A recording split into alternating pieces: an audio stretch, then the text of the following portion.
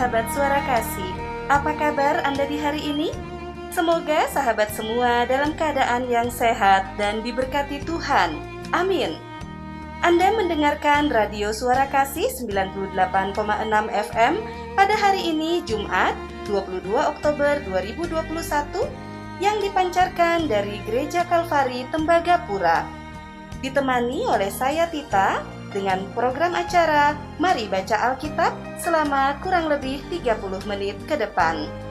Radio Suara Kasih 98,6 FM, pancaran kasih dan terang, damaikan hati. Firman Tuhan pada hari ini diambil dari kitab Injil Lukas, pasalnya yang ke-24, dan Injil Yohanes, pasalnya yang pertama hingga pasalnya yang ketiga. Mari sahabat Suara Kasih, kita persiapkan Alkitab kita, terutama hati kita, untuk fokus sejenak membaca Alkitab. Jika Alkitab sudah dalam keadaan terbuka, mari kita tundukkan kepala dan kita berdoa. Ya Aba, ya Bapa, kami datang ke hadirat-Mu yang kudus, seraya mengucap syukur atas setiap berkat yang telah kami terima di dalam hidup kami. Bapa, di sore hari ini kami akan membaca Alkitab dari Injil Lukas, pasalnya yang ke-24, dan juga Injil Yohanes, pasal yang pertama hingga pasalnya yang ketiga. Tuntunlah kami dalam pembacaan Alkitab di sore hari ini, dan biarlah apa yang kami baca boleh dapat membawa berkat bagi kami semua. Ini doa dan permohonan kami, dalam nama Tuhan kami Yesus Kristus, kami berdoa. Amin.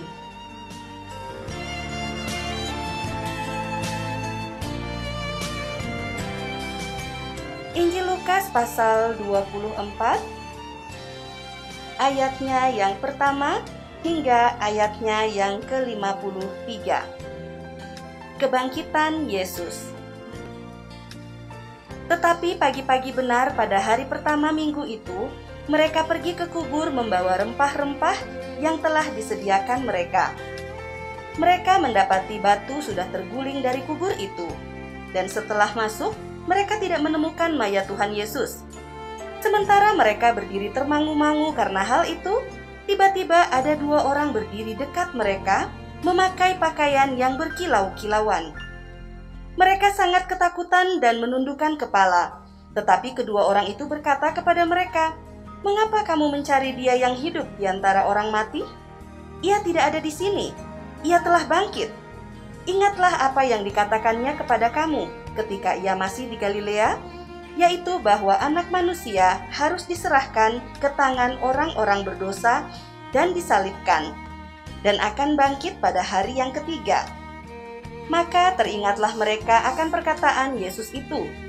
Dan setelah mereka kembali dari kubur, mereka menceritakan semuanya itu kepada ke-11 murid dan kepada semua saudara yang lain. Perempuan-perempuan itu ialah Maria dari Magdala dan Yohana dan Maria ibu Yakobus. Dan perempuan-perempuan lain juga yang bersama-sama dengan mereka memberitahukannya kepada rasul-rasul. Tetapi bagi mereka perkataan-perkataan itu seakan-akan omong kosong, dan mereka tidak percaya kepada perempuan-perempuan itu. Sungguh pun demikian, Petrus bangun, lalu cepat-cepat pergi ke kubur itu. Ketika ia menjenguk ke dalam, ia melihat hanya kain kafan saja. Lalu ia pergi, dan ia bertanya dalam hatinya, apa yang kiranya telah terjadi.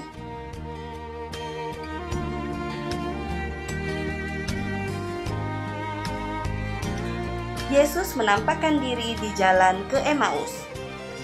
Pada hari itu juga, dua orang dari murid-murid Yesus pergi ke sebuah kampung bernama Emmaus yang terletak kira-kira 7 mil jauhnya dari Yerusalem. Dan mereka bercakap-cakap tentang segala sesuatu yang telah terjadi. Ketika mereka sedang bercakap-cakap dan bertukar pikiran, datanglah Yesus sendiri mendekati mereka, lalu berjalan bersama-sama dengan mereka. Tetapi ada sesuatu yang menghalangi mata mereka, sehingga mereka tidak dapat mengenal Dia. Yesus berkata kepada mereka, "Apakah yang kamu percakapkan sementara kamu berjalan?" maka berhentilah mereka dengan muka muram. Seorang dari mereka namanya Kleopas menjawabnya, "Adakah engkau satu-satunya orang asing di Yerusalem yang tidak tahu apa yang terjadi di situ pada hari-hari belakangan ini?" Katanya kepada mereka, "Apakah itu?" Jawab mereka, "Apa yang terjadi dengan Yesus orang Nazaret? Dia adalah seorang nabi yang berkuasa dalam pekerjaan dan perkataan di hadapan Allah dan di depan seluruh bangsa kami. Tetapi imam-imam kepala dan pemimpin-pemimpin kami telah menyerahkan dia untuk dihukum mati, dan mereka telah menyalibkannya. Padahal kami dahulu mengharapkan bahwa dialah yang datang untuk membebaskan bangsa Israel. Tetapi sementara itu telah lewat 3 hari sejak semuanya itu terjadi. Tetapi beberapa perempuan dari kalangan kami telah mengejutkan kami. Pagi-pagi buta mereka telah pergi ke kubur dan tidak menemukan mayatnya. Lalu mereka datang dengan berita bahwa telah kelihatan kepada mereka malaikat-malaikat yang mengatakan bahwa ia hidup. Dan beberapa teman kami telah pergi ke kubur itu dan mendapati bahwa memang benar yang dikatakan perempuan-perempuan itu. Tetapi dia tidak mereka lihat. Lalu ia berkata kepada mereka, "Hai kamu orang bodoh, betapa lambannya hatimu, sehingga kamu tidak percaya segala sesuatu yang telah dikatakan para nabi. Bukankah Mesias harus menderita semuanya itu untuk masuk ke dalam kemuliaannya?" Lalu ia menjelaskan kepada mereka apa yang tertulis tentang dia dalam seluruh kitab suci, mulai dari kitab-kitab Musa dan segala kitab nabi-nabi. Mereka mendekati kampung yang mereka tuju, lalu ia berbuat seolah-olah hendak meneruskan perjalanannya.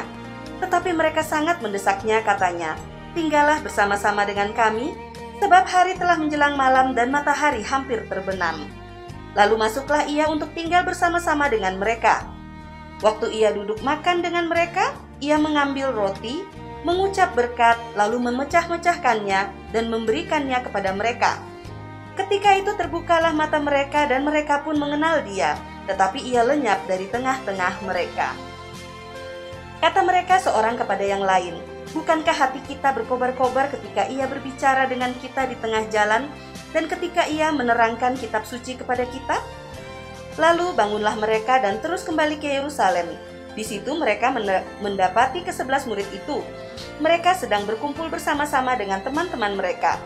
Kata mereka itu, "Sesungguhnya Tuhan telah bangkit dan telah menampakkan diri kepada Simon."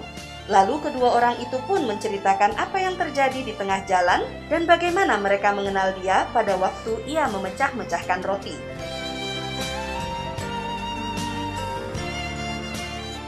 Yesus menampakkan diri kepada semua murid. Dan sementara mereka bercakap-cakap tentang hal-hal itu, Yesus tiba-tiba berdiri di tengah-tengah mereka dan berkata kepada mereka, "Damai sejahtera bagi kamu." Mereka terkejut dan takut dan menyangka bahwa mereka melihat hantu. Akan tetapi ia berkata kepada mereka, "Mengapa kamu terkejut dan apa sebabnya timbul keraguan-raguan di dalam hati kamu? Lihatlah tanganku dan kakiku. Aku sendirilah ini.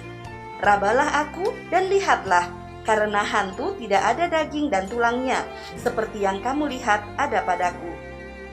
Sambil berkata demikian, ia memperlihatkan tangan dan kakinya kepada mereka. Dan ketika mereka belum percaya karena girangnya dan masih heran, berkatalah ia kepada mereka, "Adakah padamu makanan di sini?" Lalu mereka memberikan kepadanya sepotong ikan goreng. Ia mengambilnya dan memakannya di depan mata mereka. Ia berkata kepada mereka, "Inilah perkataanku yang telah kukatakan kepadamu ketika aku masih bersama-sama dengan kamu, yakni bahwa harus digenapi semua yang ada tertulis tentang aku dalam kitab Taurat Musa dan kitab Nabi-Nabi dan kitab Mazmur." Lalu ia membuka pikiran mereka sehingga mereka mengerti kitab suci. Katanya kepada mereka, "Ada tertulis demikian, Mesias harus menderita dan bangkit dari antara orang mati pada hari yang ketiga. Dan lagi, dalam namanya berita tentang pertobatan dan pengampunan dosa harus disampaikan kepada segala bangsa, mulai dari Yerusalem. Kamu adalah saksi dari semuanya ini, dan aku akan mengirim kepadamu apa yang dijanjikan Bapa-Ku. tetapi kamu harus tinggal di dalam kota ini sampai kamu diperlengkapi dengan kekuasaan dari tempat tinggi. Kenaikan Yesus. Lalu Yesus membawa mereka keluar kota sampai dekat Betania. Di situ ia mengangkat tangannya dan memberkati mereka, dan ketika ia sedang memberkati mereka, ia berpisah dari mereka dan terangkat ke surga. Mereka sujud menyembah kepadanya dan mereka pulang ke Yerusalem dengan sangat bersuka cita. Mereka senantiasa berada dalam bait Allah dan memuliakan Allah.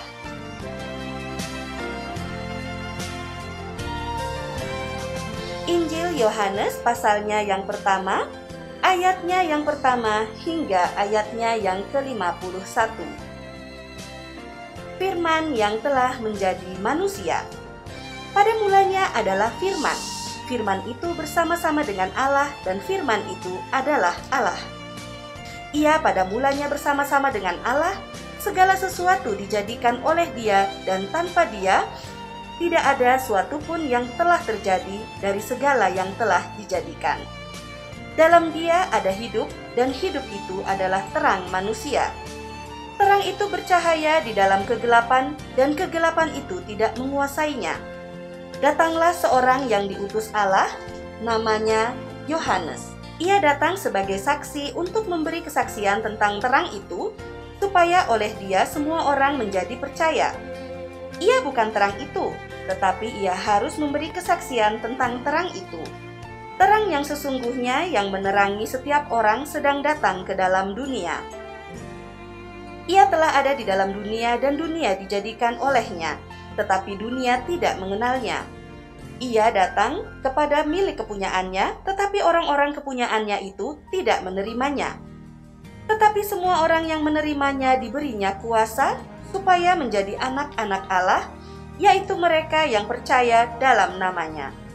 Orang-orang yang diperanakan bukan dari darah atau dari daging, bukan pula secara jasmani oleh keinginan seorang laki-laki, melainkan dari Allah. Firman itu telah menjadi manusia dan diam di antara kita, dan kita telah melihat kemuliaannya, yaitu kemuliaan yang diberikan kepadanya sebagai anak tunggal Bapa, penuh kasih karunia dan kebenaran. Yohanes memberi kesaksian tentang dia dan berseru, katanya, "Inilah dia yang kumaksudkan ketika aku berkata, kemudian daripadaku akan datang dia yang telah mendahului aku, sebab dia telah ada sebelum aku." Karena dari kepenuhannya, kita semua telah menerima kasih karunia demi kasih karunia. Sebab hukum Taurat diberikan oleh Musa, tetapi kasih karunia dan kebenaran datang oleh Yesus Kristus. Tidak seorang pun yang pernah melihat Allah, tetapi anak tunggal Allah yang ada di pangkuan Bapa, dialah yang menyatakannya. Kesaksian Yohanes tentang dirinya sendiri. Dan inilah kesaksian Yohanes ketika orang Yahudi dari Yerusalem mengutus beberapa imam dan orang-orang Lewi kepadanya untuk menanyakan dia, "Siapakah engkau?" Ia mengaku dan tidak berdusta, katanya, "Aku bukan Mesias." Lalu mereka bertanya kepadanya, "Kalau begitu, siapakah engkau? Elia?" Dan ia menjawab, "Bukan." "Engkaukah nabi yang akan datang?" Dan ia menjawab, "Bukan." Maka kata mereka kepadanya, "Siapakah engkau? Sebab kami harus memberi jawab kepada mereka yang mengutus kami. Apakah katamu tentang dirimu sendiri?" Jawabnya, "Akulah suara orang yang berseru-seru di padang gurun, luruskanlah jalan Tuhan." Seperti yang telah dikatakan Nabi Yesaya. Dan di antara orang-orang yang diutus itu ada beberapa orang Farisi. Mereka bertanya kepadanya, katanya, "Mengapakah engkau membaptis, jikalau engkau bukan Mesias, bukan Elia, dan bukan Nabi yang akan datang?" Yohanes menjawab mereka, katanya, "Aku membaptis dengan air, tetapi di tengah-tengah kamu berdiri dia yang tidak kamu kenal, yaitu dia yang datang kemudian daripadaku. Membuka tali kasutnya pun aku tidak layak." Hal itu terjadi di Betania yang di seberang sungai Yordan, di mana Yohanes membaptis. Yohanes menunjuk kepada Yesus. Pada keesokan harinya, Yohanes melihat Yesus datang kepadanya dan ia berkata, Lihatlah anak domba Allah yang menghapus dosa dunia. Dialah yang kumaksud ketika kukatakan kemudian daripadaku akan datang seorang yang telah mendahului aku, sebab dia telah ada sebelum aku. Dan aku sendiri pun mula-mula tidak mengenal dia, tetapi untuk itulah aku datang dan membaptis dengan air, supaya ia dinyatakan kepada Israel. Dan Yohanes memberi kesaksian, katanya, aku telah melihat roh turun dari langit seperti merpati, dan ia tinggal di atasnya. Dan aku pun tidak mengenalnya, tetapi dia yang mengutus aku untuk membaptis dengan air, telah berfirman kepadaku, jikalau engkau melihat roh itu turun ke atas seseorang dan tinggal di atasnya, dialah itu yang akan membaptis dengan Roh Kudus.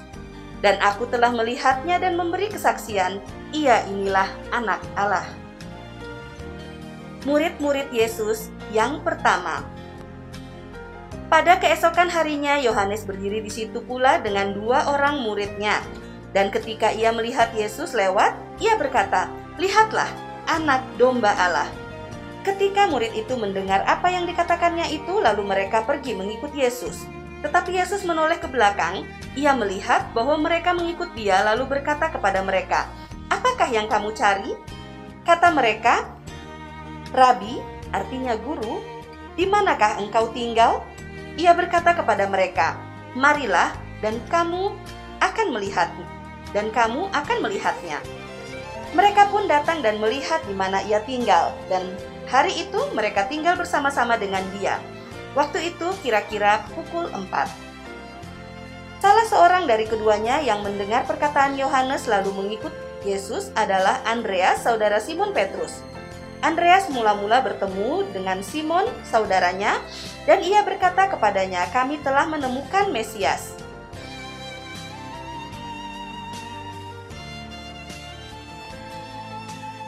Andreas mula-mula bertemu dengan Simon, saudaranya, dan ia berkata kepadanya, kami telah menemukan Mesias, artinya Kristus.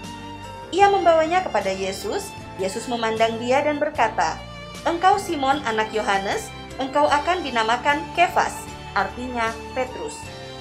Pada keesokan harinya, Yesus memutuskan untuk berangkat ke Galilea.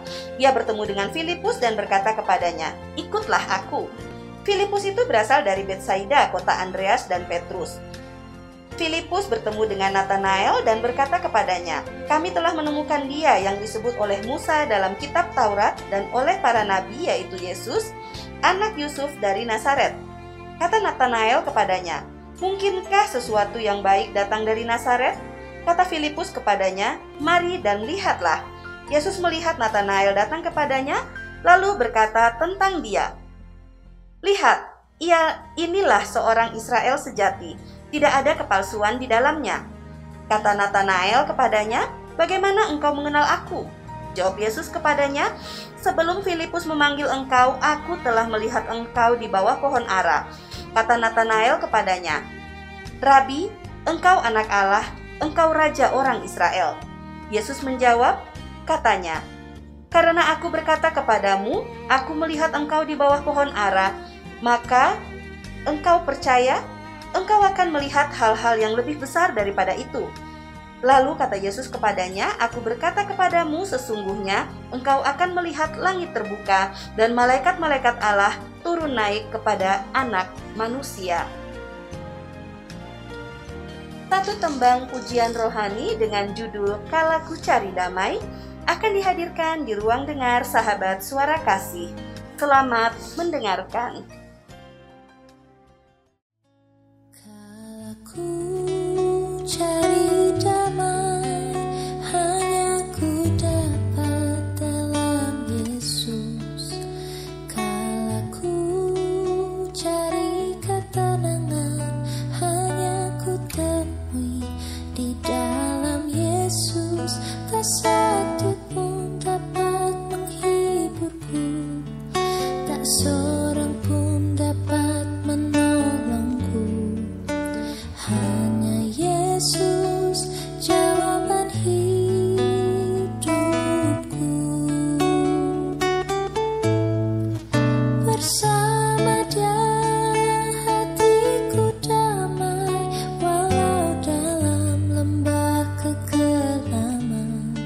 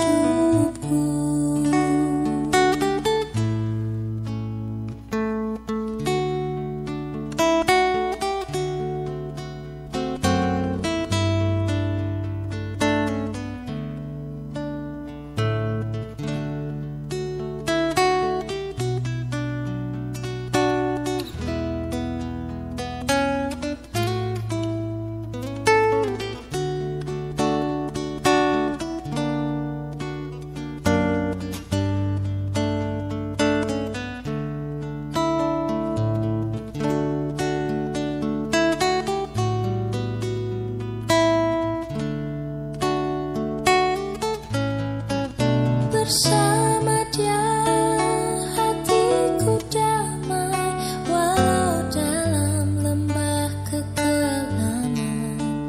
Bersama Dia hatiku tenang, walau hidup penuh tantangan.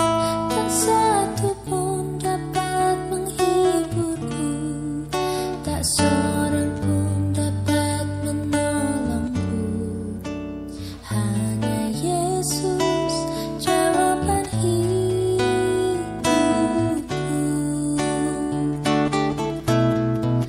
Bersama Dia hatiku damai, walau dalam lembah kekelaman.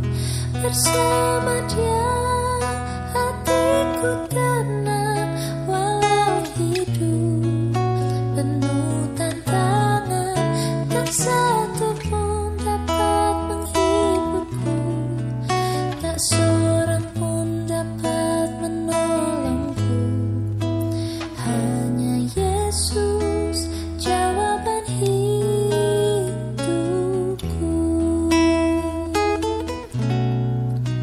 Hanya Yesus jawaban hidupku.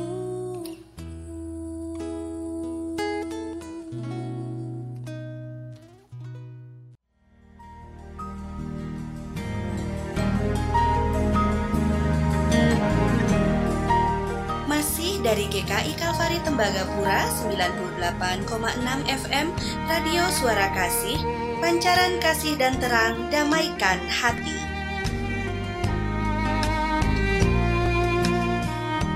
Mari kita lanjutkan kembali pembacaan Alkitab dari kitab Yohanes, pasalnya yang kedua hingga pasalnya yang ketiga. Injil Yohanes pasalnya yang kedua dan pasalnya yang ketiga. Injil Yohanes pasal 2, ayatnya yang pertama hingga ayatnya yang ke-25. Perkawinan di Kana. Pada hari ketiga, ada perkawinan di Kana yang di Galilea, dan ibu Yesus ada di situ. Yesus dan murid-muridnya diundang juga ke perkawinan itu. Ketika mereka kekurangan anggur, ibu Yesus berkata kepadanya, "Mereka kehabisan anggur." Kata Yesus kepadanya, "Mau apakah engkau daripadaku, ibu? Saatku belum tiba." Tetapi ibu Yesus berkata kepada pelayan-pelayan, "Apa yang dikatakan kepadamu, buatlah itu." Di situ ada 6 tempayan yang disediakan untuk pembasuhan menurut adat orang Yahudi, masing-masing isinya 2-3 buyung. Yesus berkata kepada pelayan-pelayan itu, "Isilah tempayan-tempayan itu penuh dengan air." Dan mereka pun mengisinya sampai penuh. Lalu kata Yesus kepada mereka, "Sekarang cedoklah dan bawalah kepada pemimpin pesta." Lalu mereka pun membawanya. Setelah pemimpin pesta itu mengecap air yang telah menjadi anggur itu, dan ia tidak tahu dari mana datangnya, tetapi pelayan-pelayan yang mencedok air itu mengetahuinya. Ia memanggil mempelai laki-laki dan berkata kepadanya, "Setiap orang menghidangkan anggur yang baik dahulu, dan sesudah orang puas minum, barulah yang kurang baik. Akan tetapi engkau menyimpan anggur yang baik sampai sekarang." Hal itu dibuat Yesus di Kana, yang di Galilea, sebagai yang pertama dari tanda-tandanya, dan dengan itu ia telah menyatakan kemuliaannya, dan murid-muridnya percaya kepadanya. Yesus di Kapernaum. Sesudah itu Yesus pergi ke Kapernaum bersama dengan ibunya dan saudara-saudaranya dan muridnya, dan mereka tinggal di situ hanya beberapa hari saja. Yesus menyucikan bait Allah. Ketika hari raya Paskah orang Yahudi sudah dekat, Yesus berangkat ke Yerusalem. Dalam bait suci didapatinya pedagang-pedagang lembu, kambing domba, dan merpati, dan penukar-penukar uang duduk di situ. Ia membuat cambuk dari tali, lalu mengusir mereka semua dari bait suci dengan semua kambing domba dan lembu mereka. Uang penukar-penukar dihamburkannya ke tanah, dan meja-meja mereka dibalikannya.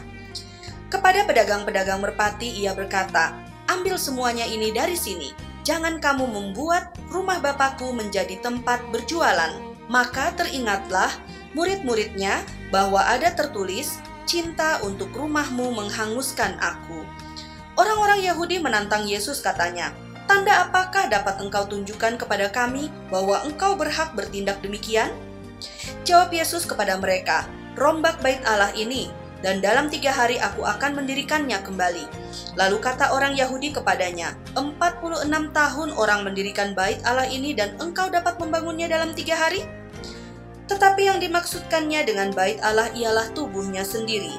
Kemudian sesudah ia bangkit dari antara orang mati, barulah teringat oleh murid-muridnya bahwa hal itu telah dikatakannya, dan mereka pun percayalah akan kitab suci dan akan perkataan yang telah diucapkan Yesus. Dan sementara ia di Yerusalem selama hari raya Paskah, banyak orang percaya dalam namanya karena mereka telah melihat tanda-tanda yang diadakannya.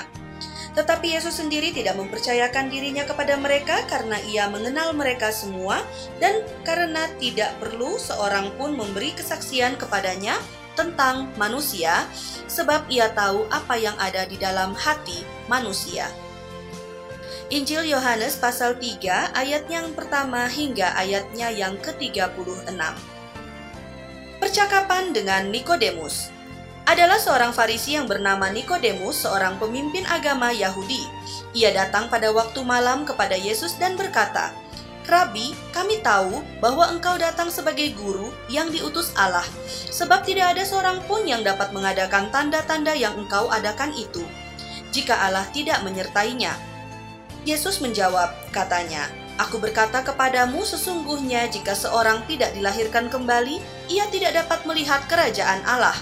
Kata Nikodemus kepadanya, "Bagaimanakah mungkin seorang dilahirkan kalau ia sudah tua? Dapatkah ia masuk kembali ke dalam rahim ibunya dan dilahirkan lagi?" Jawab Yesus, "Aku berkata kepadamu, sesungguhnya jika seorang tidak dilahirkan dari air dan roh, ia tidak dapat masuk ke dalam kerajaan Allah. Apa yang dilahirkan dari daging adalah daging, dan apa yang dilahirkan dari roh adalah roh. Janganlah engkau heran karena aku berkata kepadamu, kamu harus dilahirkan kembali. Angin bertiup kemana ia mau dan engkau mendengar bunyinya, tetapi engkau tidak tahu dari mana ia datang atau kemana ia pergi. Demikianlah halnya dengan tiap-tiap orang yang lahir dari roh." Nikodemus menjawab, katanya, "Bagaimanakah mungkin hal itu terjadi?" Jawab Yesus, "Engkau adalah pengajar Israel dan engkau tidak mengerti hal-hal itu? Aku berkata kepadamu, sesungguhnya kami berkata-kata tentang apa yang kami ketahui dan kami bersaksi tentang apa yang kami lihat. Tetapi kamu tidak menerima kesaksian kami. Kamu tidak percaya waktu aku berkata-kata dengan kamu tentang hal-hal duniawi. Bagaimana kamu akan percaya kalau aku berkata-kata dengan kamu tentang hal-hal surgawi?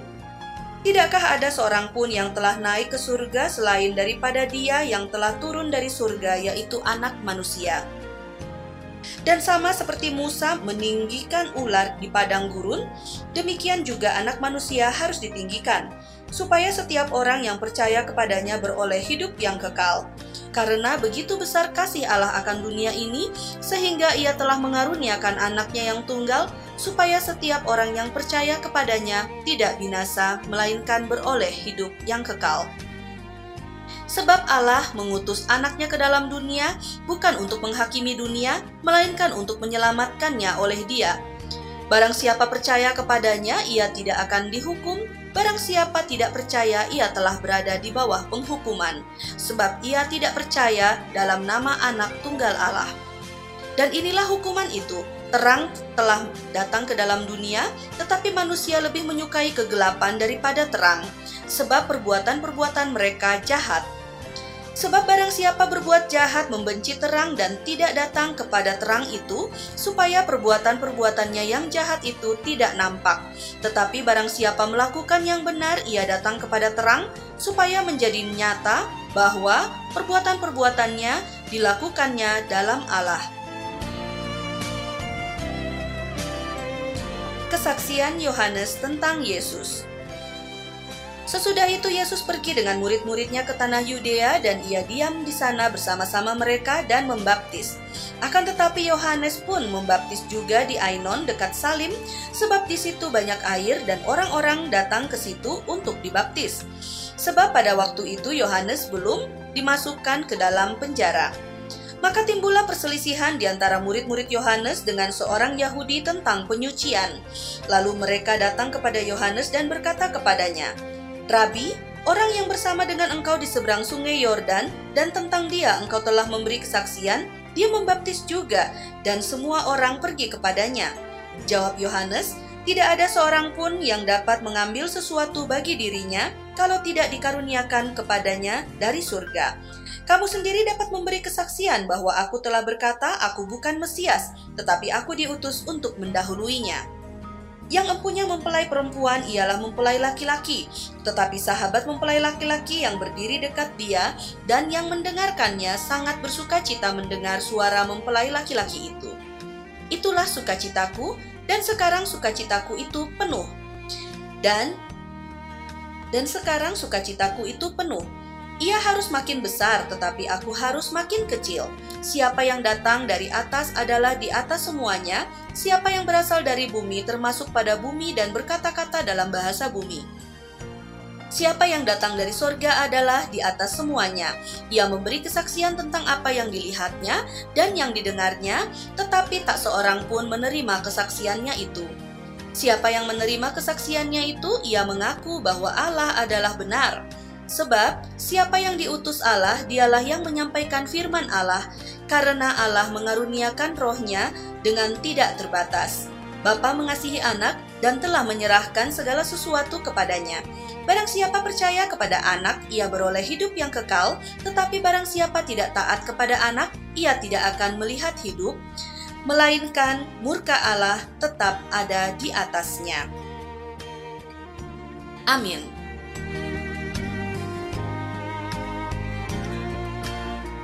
Sahabat Suara Kasih, kita telah membaca 4 pasal Alkitab di hari ini. Marilah kita tundukkan kepala dan kita berdoa. Ya Bapa yang baik, terima kasih Engkau telah menuntun kami dalam pembacaan Alkitab di sore hari ini.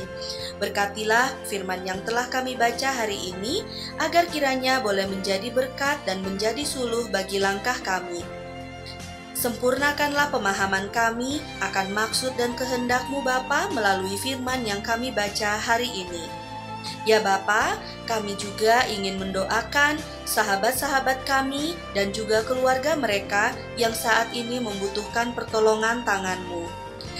Bagi mereka yang sakit, yang sedang dikarantina, yang sedang dalam perawatan khusus, dan juga bagi semua yang sedang dalam kesusahan, kiranya Tuhan Engkau memberkati mereka dan memberikan mereka kesembuhan dan pemulihan yang sempurna. Kami juga Bapa mau berdoa bagi setiap orang yang sedang bersedih ataupun sedang berduka cita. Tuhan, kiranya Engkau memberikan kepada mereka kekuatan dan penghiburan sejati. Kami juga mau berdoa untuk dokter, para medis dalam tugas dan tanggung jawab mereka untuk menyembuhkan orang yang sakit. Berkati kehidupan kami Bapa, keluarga kami, saudara kami, sahabat kami, sesama kami semua, dengan berkat-berkat yang berasal daripada-Mu. Terima kasih Bapa, ini doa dan permohonan kami, hanya di dalam nama Tuhan Yesus kami berdoa. Amin.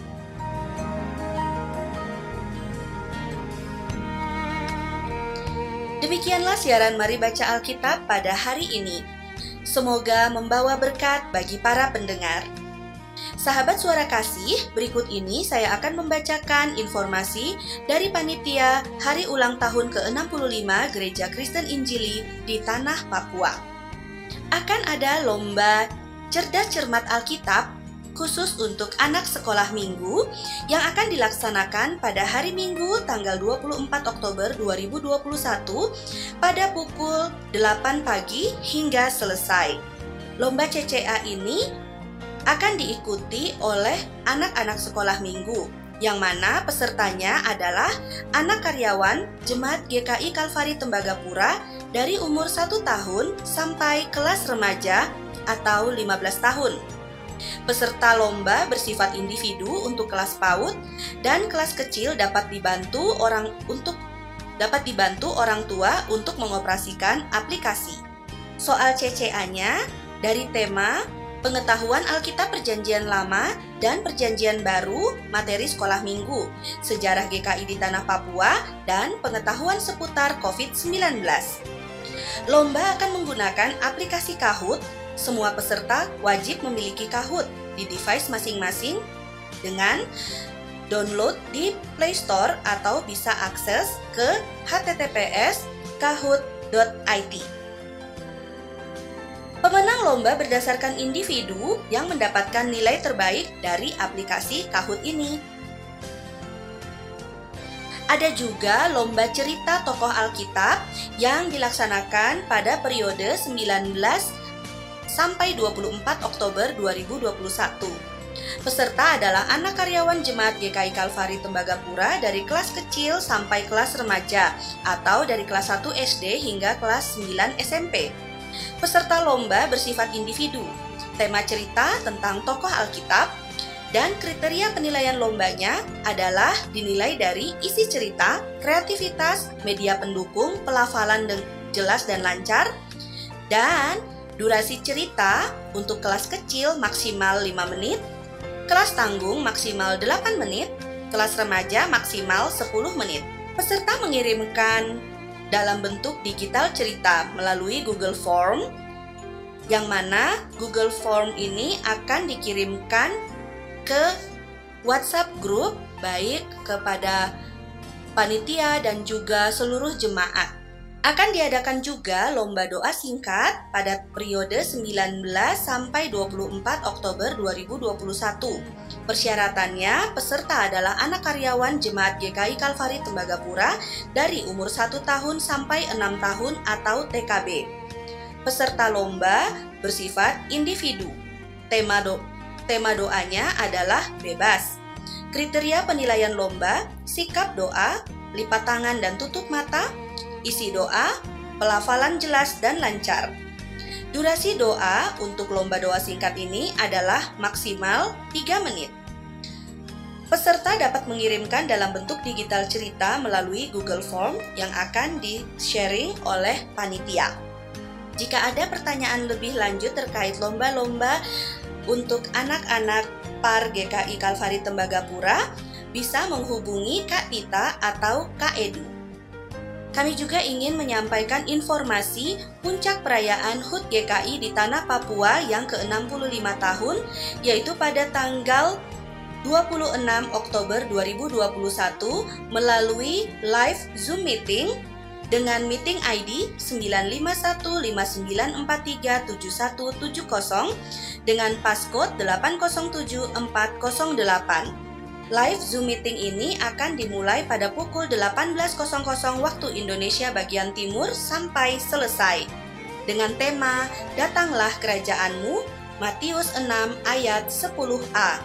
Subtema bersama-sama berkarya dalam misi Injil dan melayani dalam kasih di tengah pandemi COVID-19 ke arah kemuliaan Tuhan yang telah menggenapi di dalam Yesus Kristus Kepala Gereja bagi Tanah Papua. Demikianlah informasi ini disampaikan. Kami mohon partisipasi Bapak, Ibu, Saudara-saudari, dan anak-anak semua untuk memeriahkan Hari Ulang Tahun GKI ke-65. Saya Tita undur diri dari ruang dengar pribadi Anda. Sampai berjumpa di kesempatan berikutnya. Dan jangan lupa untuk mendengarkan program Mari Baca Alkitab setiap hari di jam 18.00 hingga 18.30 waktu Indonesia bagian Timur. Kecuali pada hari Kamis pada pukul 17.00 hingga 17.30. Terima kasih, Tuhan Yesus memberkati.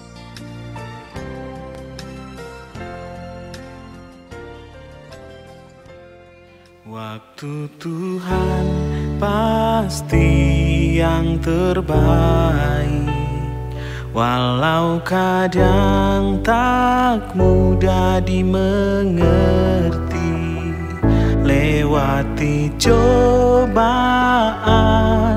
ku tetap percaya waktu Tuhan pasti yang terbaik. Bila Bila kau izinkan sesuatu terjadi, ku percaya semua untuk kebaikanku. Bila nanti telah tiba waktumu, ku percaya kuasa-Mu memulihkan hidupku. Waktu Tuhan pasti yang terbaik, walau kadang tak mudah dimengerti. Lewati cobaan, ku tetap percaya waktu Tuhan pasti yang terbaik.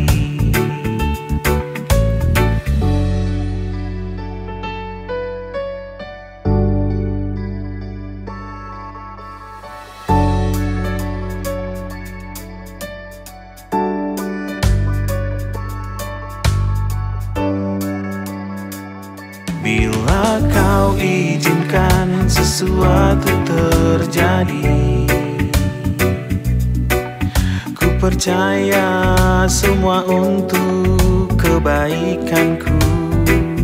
Bila nanti telah tiba waktu, ku percaya kuasa-Mu memulihkan hidupku. Tuhan pasti yang terbaik, walau kadang tak mudah dimengerti. Lewati cobaan, ku tetap percaya waktu Tuhan pasti yang terbaik. Waktu Tuhan pasti yang terbaik, walau kadang tak mudah dimengerti. Lewati cobaan, ku tetap percaya waktu Tuhan pasti yang terbaik. Lewati cobaan, ku tetap percaya waktu Tuhan pasti yang terbaik.